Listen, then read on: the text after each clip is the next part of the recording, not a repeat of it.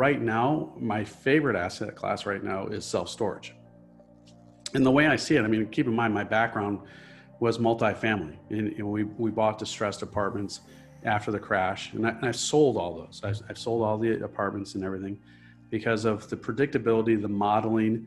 And for me, self-storage is apartments without toilets. It's without kitchens, without toilets, and pretty much without tenants. I don't get calls in the middle of the night. I don't have to worry about someone, not, behaving properly and destroying a toilet or these sorts of things because they might have had too much fun earlier in the night. And it's a lot more predictable, and we can model it out, and it's based 100% on demographics. So there's a predictability within the model that we just did not have when we were doing condominiums and multifamily. All right, guys, welcome again to another amazing episode. Today we have Scott Krohn. Scott is the founder of Coda Management Group. Now they invest in an excess of $55 million. They touch pretty much every asset class from what I see. And we're going to dive right into it and ask Scott, I'm going to start off with one question that I noticed right off your bio. So you have a bachelor's in arts in history, and then that led you to a master's in architecture. And now you have a firm, you have all that stuff. How did you go? If you can get into your background, but how did you go from a history degree to architecture to now, being a head of a capital firm? Well, crazy, isn't it? But first of all, thank you very much, Oscar and German, for having me. We really appreciate the opportunity of talking with you and your guests. So thank you very much. But life's a crazy story, isn't it? It's ups and downs, and I'm going around roller coaster. But I grew up enjoying playing with Legos. I'm sure a lot of architects say that. And I took architectural classes in high school. I was fortunate enough to go to a large high school. We had about 4,000 students. And so I took 2 years of different architectural, first technical drawing and then architectural drawing. And I considered going into architecture out of college, but I was also recruited for soccer. And so if I went to a tech school, I didn't feel I could play college soccer. And so I chose a liberal arts school, Kenyon College in Ohio, and I ended up in history because I enjoyed it the most, and I figured I could get the best grades with drawing the least, typical college mentality. And when my senior year, my parents came for Parents' Weekend, and we had a family business that was in die casting. And my dad said, "What are you going to plan on doing next year when you graduate?" I said, "Well, figure I'd go work for the family business." My sister was a teacher. She didn't want to go into die casting, and I was the next oldest and then only one in the neighborhood. There was my younger brother, but everybody else lived outside the city. And he promptly told me that I would not be doing that. And I was like, did I do something wrong? Am I grounded? And he said, "No, we're selling the family business." And, that's a big shock. It's when your whole life has been around a family business, to find out that it's being sold, it's a big transition and a big change. And, my father, quickly pivoted. I mean, obviously he had time to process this. I had about 30 seconds to process it. And he said, "What do you think about architecture? You loved it in high school, and, why don't you consider it?" And I said, I'm getting a bachelor's in history. Like, how can I possibly go into architecture at this point in time? And he said they have new programs that are master's degrees. So clearly he had been thinking about this a lot longer than I had. Yeah, he helped you out there. Yeah. And so I began looking into it, and sure enough, they just created these programs. So typically a master's in architecture was 4 years of undergraduate plus 1 year of graduate work. This program, with 4 years of undergraduate, you could do 3.5 years and get a master's in architecture. So it was basically condensing a 5-year program into 3.5, because I'd done all the other prerequisites. And so I was able to get into that. And that's how I started getting into the real estate. That is awesome. That is really cool. All right. So then talk to us a little bit. Your company, you started as a manager in real estate for another firm, and then you started your own company, which is Coda Management Group.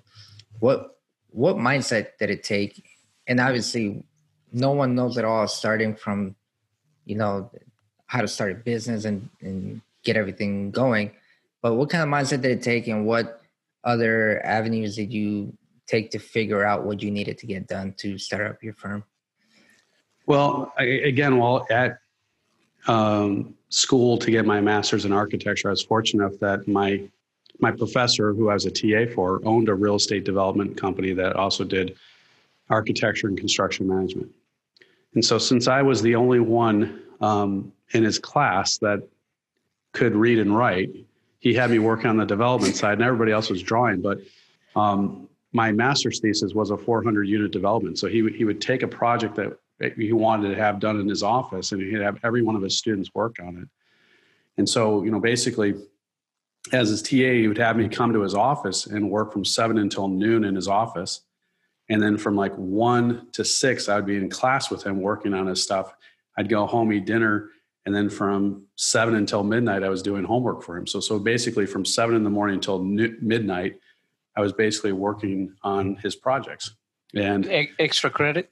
No extra credit. Hey, God, the only extra credit I got is he said, you have to work for me for free. And I said, hold on, my TA shift's only 20 hours. After 20 hours, you do have to pay me. That was my first negotiation in real estate. That's a great deal for him. I mean, yeah. You got a lot too in knowledge, but I mean, he got free labor. Exactly. So, I mean, it was an incredible learning. I mean, it was 3 years of school, and then 3 years afterwards. So I worked for him for 6.5 years. And, I learned both the development side, the architectural side, and then as well as the construction side. And so I was running multiple jobs during that period of time, and they were all multifamily. There was only, I worked on 2 single family projects. They were both his homes, his old first home and then his second home. But I ran both condo conversions from apartments to condos, as well as new construction multifamily. And, it was an incredible experience. So growing up, being in an entrepreneurial family, working for someone who was an entrepreneur, I was marinated in that lifestyle, that mentality, if you will. So I always had the premonition that I was never going to work for him forever, that I was going to be working for myself at some point in time. So I used the entire 6 years there to absorb as much as possible. As soon as I went full time, he mandated that we had to work 80-hour days for 8 weeks. And I mean, it was rough. It was brutal. I was making like $1.25 an hour. And, my classmates who were still part-time were like tripled overtime, and I'm sitting there making $1.25, and I'm like, oh man. But I always kept a long-term vision, a long-term goal that this is temporal. This is short-term, but ultimately what is my goal? And my goal was to do it myself. So at the very old, ripe age of 28, I started my own firm, and, I probably didn't know half of what I needed to know, and probably twice as arrogant as I should have been. And that's how I started my own company at 28. And, just had the feeling to know that in the background, the knowledge to feel I could do this. I love it. I love it because it's so easy to get sidetracked, when you compare yourself to other people and you think that they're doing better than you. And if you lose sight of that vision, like you just mentioned, you get lost in it, and then you just get derailed. Your dream gets derailed just because you're comparing to other people that, like you said, temporarily they might be doing better than you, but you're getting paid in knowledge, in the network, in so many other ways that might not be monetary value, but eventually you're just gonna skyrocket, and you just did it. That's awesome. Well, thank you. So do you think it was arrogance, or do you think it was confidence, like extreme confidence? Well, I think it's both, right? I mean, it's what is arrogance? It's misplaced confidence, right? Or overstated confidence. And I think to start anything, you have to be a little bit arrogant, because inherently what you're saying is, I think I can do it better than you, right? And how do you know that if you've never done it? So therefore, it's got to be arrogance, right? Yeah. And I think over the frame, I recognized the importance and the values of the different things that he taught me, as well as other mentors. I have a phenomenal mentor whose name is Dr. Nito Cobain. He's the president of High Point University, and he owns Great Harvest Bread and Lazy Boy. He's on the board of BBT Bank and a bunch of other things. And he moved here from Lebanon when he was 16 years old with a couple of $100 in his wallet. And, he's risen through the ranks and, is very accomplished in doing these different things. Inherently, when he came to the United States, he didn't even know the language, but he had to teach himself. And he had to, was learning one word at a day. And he was just constantly trying to expand and grow. And, when I hear those stories and when I was talking with him and talk with him, I do compare myself to him in German and say, what would he do? How would he handle this situation? But there is that comparison.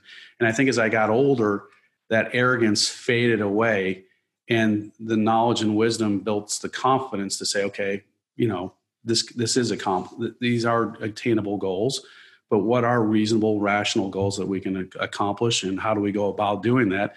And how do other people do it, rather than thinking that I just know it, I know how to do it, no one needs to tell me what to do. I mean, that's the misplaced confidence. That's when it gets into arrogance. Does that make sense? Yeah. Yeah. No, definitely. It's great. So I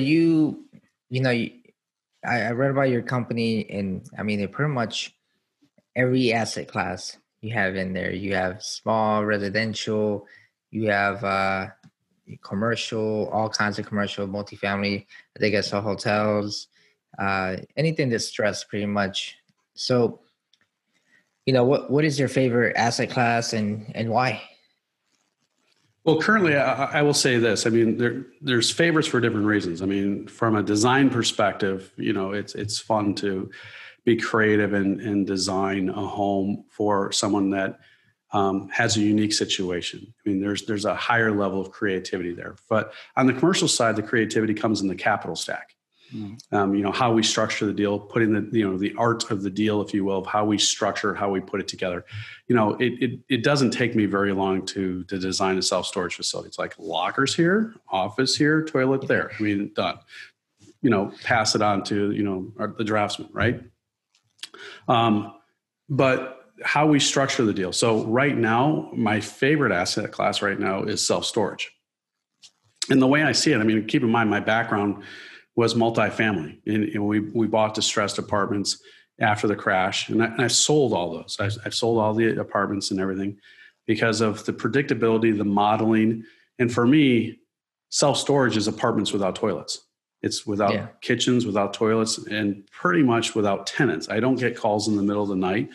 I don't have to worry about someone, not, behaving properly and destroying a toilet or these sorts of things because they might have had too much fun earlier in the night. And it's a lot more predictable, and we can model it out, and it's based 100% on demographics. So there's a predictability within the model that we just did not have when we were doing condominiums and multifamily, not to the extent that we have with self-storage. So you mentioned the design. So are you doing development as well and designing it from scratch? You are an architect, so are you designing these self-storage right now, or are you picking them up already distressed and then doing a value add? First and foremost, we are developers.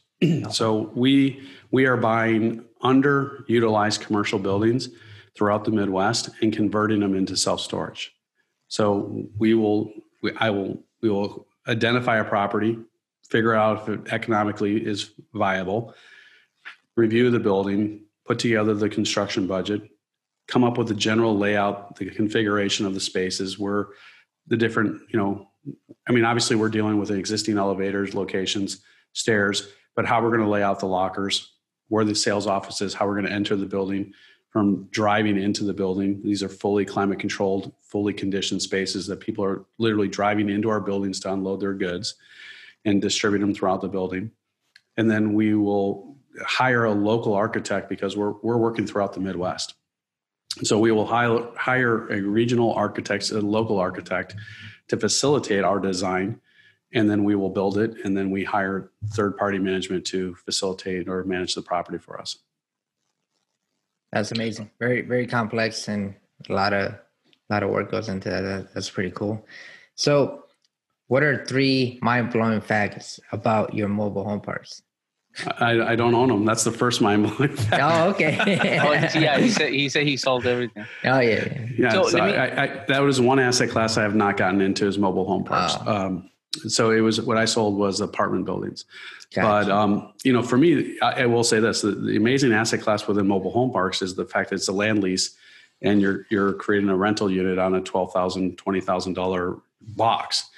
And so you're getting the residual income off of a lease situation. So we do try to take that concept of simplifying the business model as much as we can within self-storage. Because if you think about it, the only difference is I'm buying a box, I'm building a box, but I'm creating a short-term lease residual income off of it. So it's very much the same sort of concept. It's just a different product type. So while, when I was buying apartments, I might buy them for like $45,000 a door and putting $25,000, $30,000 in to fix them up. I'm buying these facilities for $11 a square foot. And then we're building them, but I might be in for $9,000, $10,000 a rental unit versus $55,000, $60,000 on an apartment building versus when we were doing 400 units, that was $100 million. So right now the building that we just opened up, it's over 800 units in Wisconsin. We just opened up the doors for it in Milwaukee, and our cost basis is a fraction. It's a tenth of what we were doing in the multifamily space. Can you explain to us the demographic? Because most of our audience and we are more familiar with multifamily, right? So we see the demographics when we look into multifamily or just residential real estate. But when it comes to self-storage, what are the demographics? What do you look at to know that you're getting into a good deal, into a good area? Well, there's a couple of different things within the demographics. The first one is there too much product or not enough product in the marketplace? So we are specifically looking at a 3 or 5 mile radius around that specific property. And if it's anywhere else, the data is totally irrelevant. We're specifically looking at a very, a pinpoint location and what is immediately around it. So where supply equals demands or crosses on the economic graph or chart is lockers per capita, square foot of lockers per capita. And where supply equals demand is around 7 square feet of lockers per capita. And in the southeast, it's itching up to 9 in like the West Coast, the East Coast, and Florida in the South. But where we're looking for throughout the Midwest, we're looking to buy a property that is significantly below 7 square feet per capita. So that's our first thing that we look for, is to determine how much supply is in there. If we go beyond that, then our rental rates drop, our absorption rate increases, and it just takes longer to make the project viable. So, the one in Chicago, we bought the property, it was under 2. Same for Milwaukee. Toledo was around 3. Dayton was around 3.5. And then now we're under contract to buy a property in Louisville, Kentucky, and it's 4. And so we know that when we bring product into the marketplace, there's still significant demand for us to satisfy. The second is we look at, what is the makeup of that demographic? So what percentage is renter? What percentage is homeowner? What's the medium income? Is the population growing, decreasing? And what that tells us is how big and what configuration of lockers that we should do within the building. So one of the things that we did when we were doing multifamily is that we would get a property or a project approved for X number of units. We could not vary that one bit. We might be able to tweak a little bit, make one a little bit bigger, one a little bit smaller, but based upon the structure of the building, there wasn't a whole lot of flexibility that we could do. Within lockers, I can change the configuration. So I have the ability to alter and modify our product type in order to respond to the demand. So for instance, the more affluent the community is, they're willing to pay a higher price per square foot for a larger locker. The less affluent the community is, they're paying a higher price per square foot for a smaller one, which is contradictory, right? You would think that if less affluent, they can't afford as much. but there's a premium for square footage, so they're willing to pay a higher price for that. So rather than having to move, they'd rather pay a couple dollars more per square foot for a smaller locker. And they can't afford a big locker. That's why we can get a higher price on smaller ones. So we have one facility where it's a very affluent community, and we had a bunch of 10 by 10s. We couldn't rent them. All the 10 by 20s were sold out. So what we did is we took out the middle wall of the 10 by 10s and made them into 10 by 20s, and they leased up immediately. Wow. Nice. Same square footage, but it's a mental hurdle that people like, I need this big. Fine, here you go. We don't care. So we actually reduced the number of lockers, but increased our revenue. Does that make sense? Yeah. And then that's less of a headache for you too. Yeah. So conversely, when we began, really developing and building these lockers up in Wisconsin and Toledo, we recognized that we needed to alter the configuration. So we took 10 by 10s and made them into 5 by 5s or 10 by 5s. And so that way we could get the, smaller lockers and stuff like that. And so, there's ways in which we can, can alter the configuration, and we're not locked in by how many units. We're just locked in by the overall perimeter of the building. Right. That was some real good nuggets right there. Anyone that's looking into mobile homes, into self-storage, it's really good. Wow. Yeah. So then, let's dive more into, because you mentioned that was one of your projects. So do you have any other projects that you give an example of? I'm more curious about how you would get into a negotiation for a self-storage, and, are these typically through broker, or are you getting them off market? Are they pocket listings? How do you go by finding them? Well, there's two different strategies. One, if you're buying an existing facility, then you're looking at physical occupancy versus economic occupancy. So you might have like 90% occupancy and people actually using your facilities, but only 70% are actually paying. That's the difference between physical and economic. And so when you're buying an existing facility, it's really, you're looking at the NOIs, you're looking for inefficiencies within it, and then it's just applying a cap rate to get to the value. And so, there are wholesale opportunities out there. There are, direct mailing. There is also working with brokers. I probably get 10 listings a day of self-storage facilities. That doesn't mean they're all good deals for us, because a lot of them are retail pricing. So what we're doing is we're buying underperforming commercial buildings and then converting them into self-storage. So for us to wholesale or market one of our buildings, doesn't really apply because of the fact that these buildings aren't already self-storage. Toledo, the building was not on the market. Our broker approached the owner and said, hey, look, I have someone who's looking for a building. This meets the criteria. Would you be interested in selling? And the guy goes, well, maybe depending on the price. And, we came to terms, and then we were able to buy it. The one in Dayton that we bought. So the one in Toledo, we bought for $11 a square foot. Now, I can't build that building for $11 a square foot. I can't even build it for $20 a square foot. So for us to buy it significantly below replacement cost, even with the conversions that we do, gives me a huge competitive advantage compared to our competition. So when we're looking to come in, let's say U-Haul buys a building at $15 a square foot, and then they have their build out, and I can buy it at $11. That means I have a $4 per square foot pricing advantage in terms of where I need to break even. So I'm always trying to come in below what the competition is or the basis. So that's the basis of how I need to evaluate the project. So Dayton, we bought that one for $11 a square foot. It was empty. The developer was trying to convert it into apartments, and he couldn't get the parking. There was no availability for parking, and so he was trying to figure out what to do with the building. And we came in and bought it. It had been empty for about 40 years. The neighborhood around it is developing very fast. And obviously self-storage is a great secondary product for apartments and condominiums because space is a premium in the city. So that's the reason why we bought the one in Dayton. That's great. With the market being the way it is due to COVID, which when I say the way it is, no one knows what it is because it's all over, right? Are you seeing more opportunity for, these commercial buildings that may be taking more of a hit and converting them? So are you finding more, or is it the opposite for you? Well, we began our due diligence on this building in November of last year, and we actually went to contract as COVID was occurring.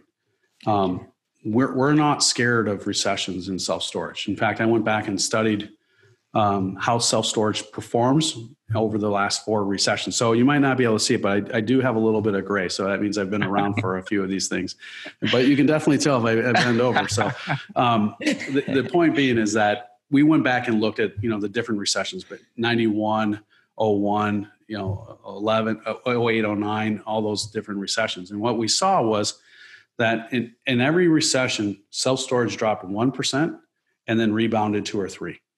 So the net was always an increase within a year, dropped a little bit and bumped.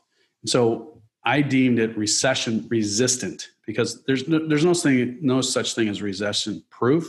Yeah. But what there is resistant. It resists recession better than any other product that I've ever seen. So a lot of operators in self-storage, when they see a recession, they begin selling because that's historically when the greatest cap compression has ever occurred in self-storage is in a recessionary market. In fact, when Extra Space bought their portfolio, they were like maybe 5 through 10 in terms of top operators in the country. And then when they bought their portfolio for over $1 billion at a 4.5 cap, they became the top operator in the country. And so that is how they try to control the marketplace, was just acquiring assets.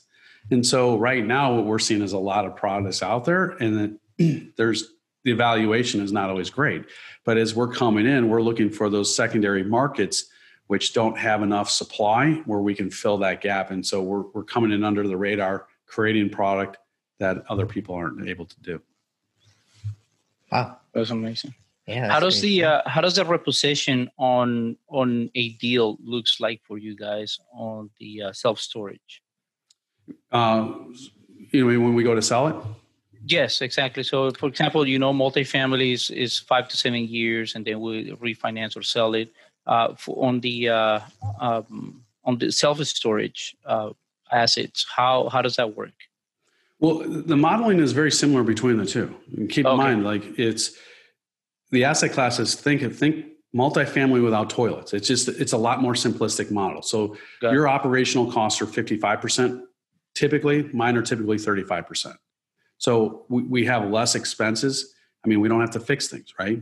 Someone might dent a metal wall. Okay, well, take a hammer and knock it back out.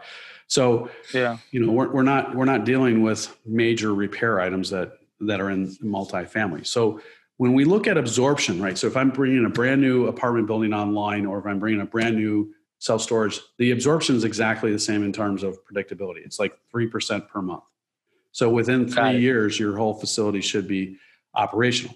So if we're well below 7 on the square feet per capita, then we should be able to get higher occupancy faster. So our facility in Chicago, even in COVID, during that 6-month period of COVID, since we had the grand fortune of opening like a week or two right before our governor said we're closing down the state. Well, I read the proclamation and said, hey, we got to stay open. We've been deemed essential, so there's no reason why we should be closed. And I called our operator. I'm like, keep our doors open. I don't want to see a close sign on that door. 1 day, 1 minute, open up. And we're now 30% occupied in 6 months. So we're double the occupancy in the heart of COVID compared to where we were expected to be. So, that if we're looking at that, the repositioning is the same in terms of lease up. Now, the other valuation is just very similar. So you're looking at your NOI and applying a cap rate to it. So we compare asset classes. So when we say Class A, Class B, or Class C, we're not talking about bad neighborhoods or bad products. We're typically describing what features and what locations they are. So Class C would be like original first generation self-storage, more out in the country, no climate control. It's just you drive into a lot, there's a whole bunch of rows of garage doors, you open it up, you put your stuff in and you drive out. Class B is the same sort of product, maybe newer, second generation, third generation, more suburban, but it's climate controlled. They might have units that have, furnaces or cooling in order to control the units. Mm-hmm. Then Class A is what we're doing, which is urban, fully climate controlled where you're driving into the building. So when we're looking at those caps, the cap rates can vary between 5 to 9 or 10 within those different assets classes, which is extremely similar to, multifamily. I mean, right now, I think, multifamily is an all-time great cap compression around 4.5 or 5 for a very good Class A facility, maybe even a 3. Yeah.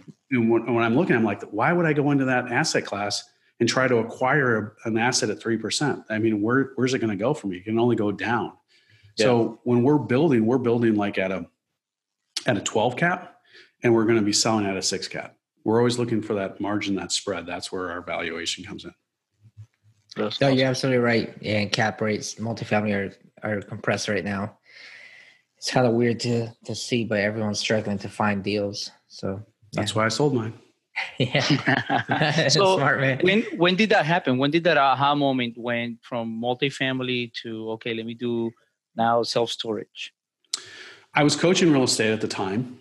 And I had a client who came to me and said, I want to find a distressed self-storage. I went to the seminar and they're telling us to buy distressed self-storage. And this is, after the crash. And I spent a good year looking for a distressed self-storage. I could not find one. So maybe it was, a 9 cap and, you could improve the occupancy or the income by $20,000 and, it might go to an 8.5, but that's not distressed, right? And I'm like, man, this asset class is amazing. We're in the worst market ever. Why is there not distressed self-storage? And so I couldn't find it. And so I kept telling him, I'm like, you're going to probably have to develop one. And we went under contract for a building to convert it into owner-occupied use. And so we were going to develop and then flip it to this guy who, his business needed a very specific building. And originally the mayor said, gave us the nonverbal approval and then changed her mind like 3 months later after we'd already gone hard. And I'm like, okay, now what do we do with this 90,000 square foot warehouse?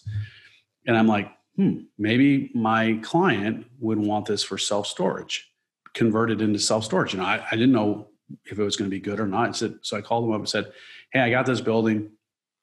It's 90,000 square feet. It's got open columns, open plan. It's rectangular. I don't know if it's good for self-storage. Why don't you come out and take a look at it? And if it is, great. If not, no harm, no foul, right? It could be the opportunity. And they came out with his team, his financial advisors, his, self-storage evaluators. And they said, this building's perfect for it. It will make it. And they said, well, we don't have anyone to build it. I'll do that. And that's how I got into, we entitled it, we designed it, we built it. So we did every single type of transaction. We wholesaled it. We kept a portion of it, so we rented it. We did design build. We did the entitlements, and then we flipped it. So, it was literally, we had multiple ways in which we facilitated that project. Awesome. Man, I love that. Yeah. Literally every little part of it, you were in it. There wasn't a part of that transaction you did not touch. That is awesome. So why are you focusing in the Midwest and not any other market like the coastal markets? Because the saturation is too high. It's as simple as that. Okay. We get people call us up and go, I got the perfect location for a self-storage facility in Florida. I go, where are you? I'm in Florida. Okay. What's the address? And I type in an address and I said, self-storage near me. And there's like 20 facilities within 3 miles. I'm like, oh, I didn't realize that. Now you think about it, yeah, there are a lot of self-storage facilities around here. It's the type of thing when you're going to buy a blue car, you start seeing that blue car, right? And a lot of people don't have an eye for self-storage until they need it. And then it's, it appears everywhere. That's true. Cool. Well, Scott, thank you so much, man. This has been very eye-opening with self-storage for me. So I'm going to do some more research on it. I really appreciate all the information you've given us. So, in your bio, it also says, what are 4 proven passive investments? If you can throw out those nuggets for us. Well, first of all, what I like to say is I've had a blast with both of you guys. And, for any of your listeners, if they mentioned this podcast, if they go to our website, info@codamanagement.com, and type that in, there's a section for us where you can request information. If they put in your information, because we want to give back to your community. If someone wants to learn more about it or has a property they think is good, I mean, we're not in the business of stealing deals. It's too small of an industry. That's not our business model. But we'll take an hour and spend with your clients if they mention this podcast, so that way you guys know that you guys get credit for it. Awesome. We will discuss with them, if they think they have a site, if they think they have a building that could be converted into it, we'll be more than happy to spend an hour going through what we look for. So that is one thing that we put out there for you. So ways in which we look at how to increase, what we're always doing is we're looking to increase the rate of return for our passive investors. Okay. And my passive investors began with my first project where we bought a house, tore it down, built a new one, and flipped it. Okay. And so we're always looking at how we can increase the capital stack, increase the performance of that capital stack for our investors. And those three investors happen to be my grandfather, my uncle, and my father. And after I gave them a 90% rate of return on their investment, they said, do it again and don't tell anybody. Keep it in your house. Yeah. I got to start telling everybody. That's awesome. So what we're doing is, like, for instance, opportunity zones. That is one way in which you have capital gains, and it's a way of sheltering capital gains to increase your tax. If you're not giving away 30% to the government, yeah, you're keeping 30. So it's already an increase of 30% on your rate of return. That is one way in which we look to do it. The other one is PACE financing. That's another way in which we can reduce the amount of capital to increase the rate of return within our capital stack. The other one is we've done historic tax credits. So our building up in Wisconsin, in Milwaukee, we've gotten $1.5 million of historic tax credits that we're returning back to our investors in the form of tax shelters or actual cash. We're returning that back to our investors. Selling cell towers. That is when we've had cell towers on our property, we have sold those. So I bought some at 17 cap. And the cell tower, we were renegotiating the lease, and the cell tower company said, would you be considered interested in selling these by any chance? Sure. What'd you have in mind? And I said, give us a number. I did it a 3 cap. I'm like, what are cell towers going to be like in 20 years? They wanted a 30-year lease. I'm like, I called up my buddy in cell phones. I said, do you think our cell phones are going to be terrestrial based, or are they all going to be satellite based in 30 years? He goes, I give it 10 years. So I'm like, sell the cell towers. Yeah. And I sold it at a 3 cap. So, I mean, that's a 14 cap differential. Yeah.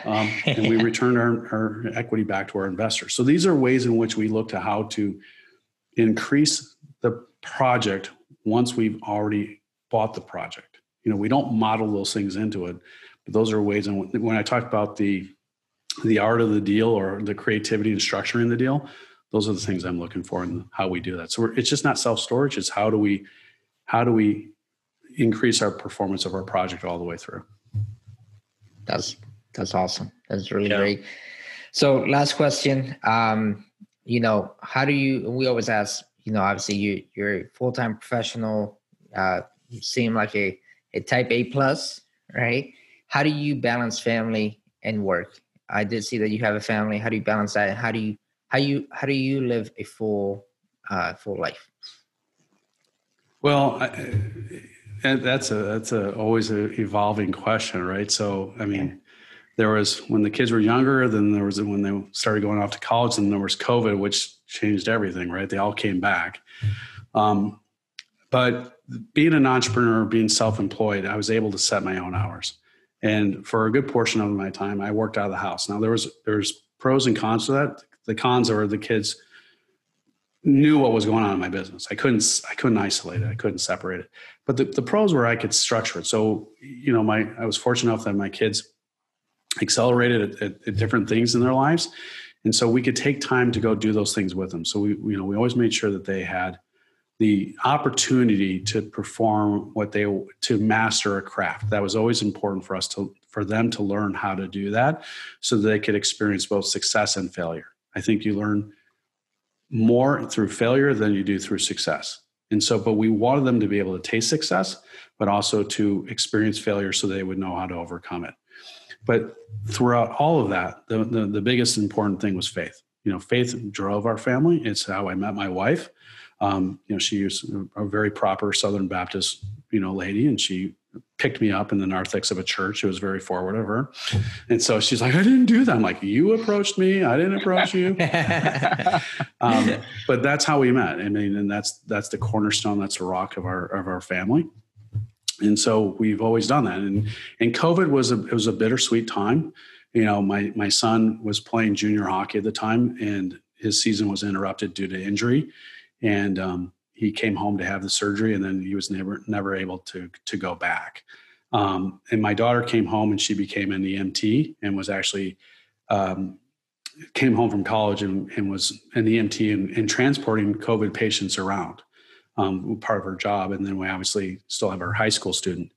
But every night during the heart of COVID, we came up with a plan that everyone each had to take a day and had to come up with a family activity for us to do, so that we didn't get into this monotonous routine and, boredom and that, and like building time for family. But also we had our own space. We were blessed with a big enough home that we had our own spaces for work. But then when we would come together, we just didn't want to be around a meal and then gone in 10 minutes.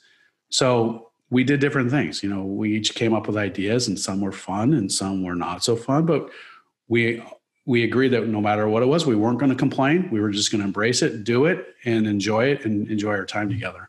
And, that was one of the fun things that I enjoy. And this summer, the only thing that stayed open in Chicago, well, in the city, the mayor said, we're shutting the beaches down. Get your beep off the beaches. Your jump sucks. It's still going to suck. So get your off the courts. Go home. Our president of our village said, our beaches are open. Guess what happened? We had 6 million people flocking to our beach. But, we're blessed that we had some things down at the beach where we have a place that is semi-private, that we could keep our stuff there, our boat and different toys. And we just spent an enormous amount of time as a family together on the beach. And we saw it as a way in which to not only be with our family, but have an outlet for the other kids to come and experience, relax, get away, and just joy. And we were very blessed with great weather here in Chicago all summer. I mean, it was just absolutely gorgeous. It was like a perfect summer. So those are some of the ways in which we try to keep family life in checks. And I love it. We talk about it all the time. It's the control that you get. When you become an entrepreneur, a successful entrepreneur, you're able to allocate that time with your family, and the fact that you made a bad situation into a good one, with the family and all that. As a matter of fact, I think those are good ideas. Come up with something every day and don't complain. Just let's do it and love the experience. That's amazing. Yeah, and it's always important. We try to talk about that with our viewers because, we talk to a lot of people who are very successful, and some of them, they flat out say during our podcast, they lost their family along the way. And it's important that if that is the core of your family, to remember why you're doing what you're doing, right? Absolutely. And maintaining that balance. And it's always good to hear from people like yourself who have done it, and you have your family and you have your core there functioning. So that's awesome. And congrats on that. Thank you. And you already mentioned, kind of where people can reach you, but if you could always at the end, we like to give you the opportunity. Where can people reach you? Your website, any social medias, anything else that you want to mention? Well, our website is CODA, CODAMG.com. And our design build site is CODA DB for design build. It's very creative.com. But if you go to info@codamg.com, we'll get that email. But if you also go to our webpage under contact us, there's a way in which you can put in the information, reference this podcast, and then, it will get to us as well. We're also on Facebook for CODA Management Group. And, I think those are the main, there's plenty of ways in which to get hold of us. So. Okay. Nice. Perfect. Well, Scott, thank you so much again for coming on. Truly, this was we dove into a lot, and I really appreciate how much you gave to us and the audience. So my pleasure. Glad to be able to be on it, and thank you for inviting me. Awesome, Scott.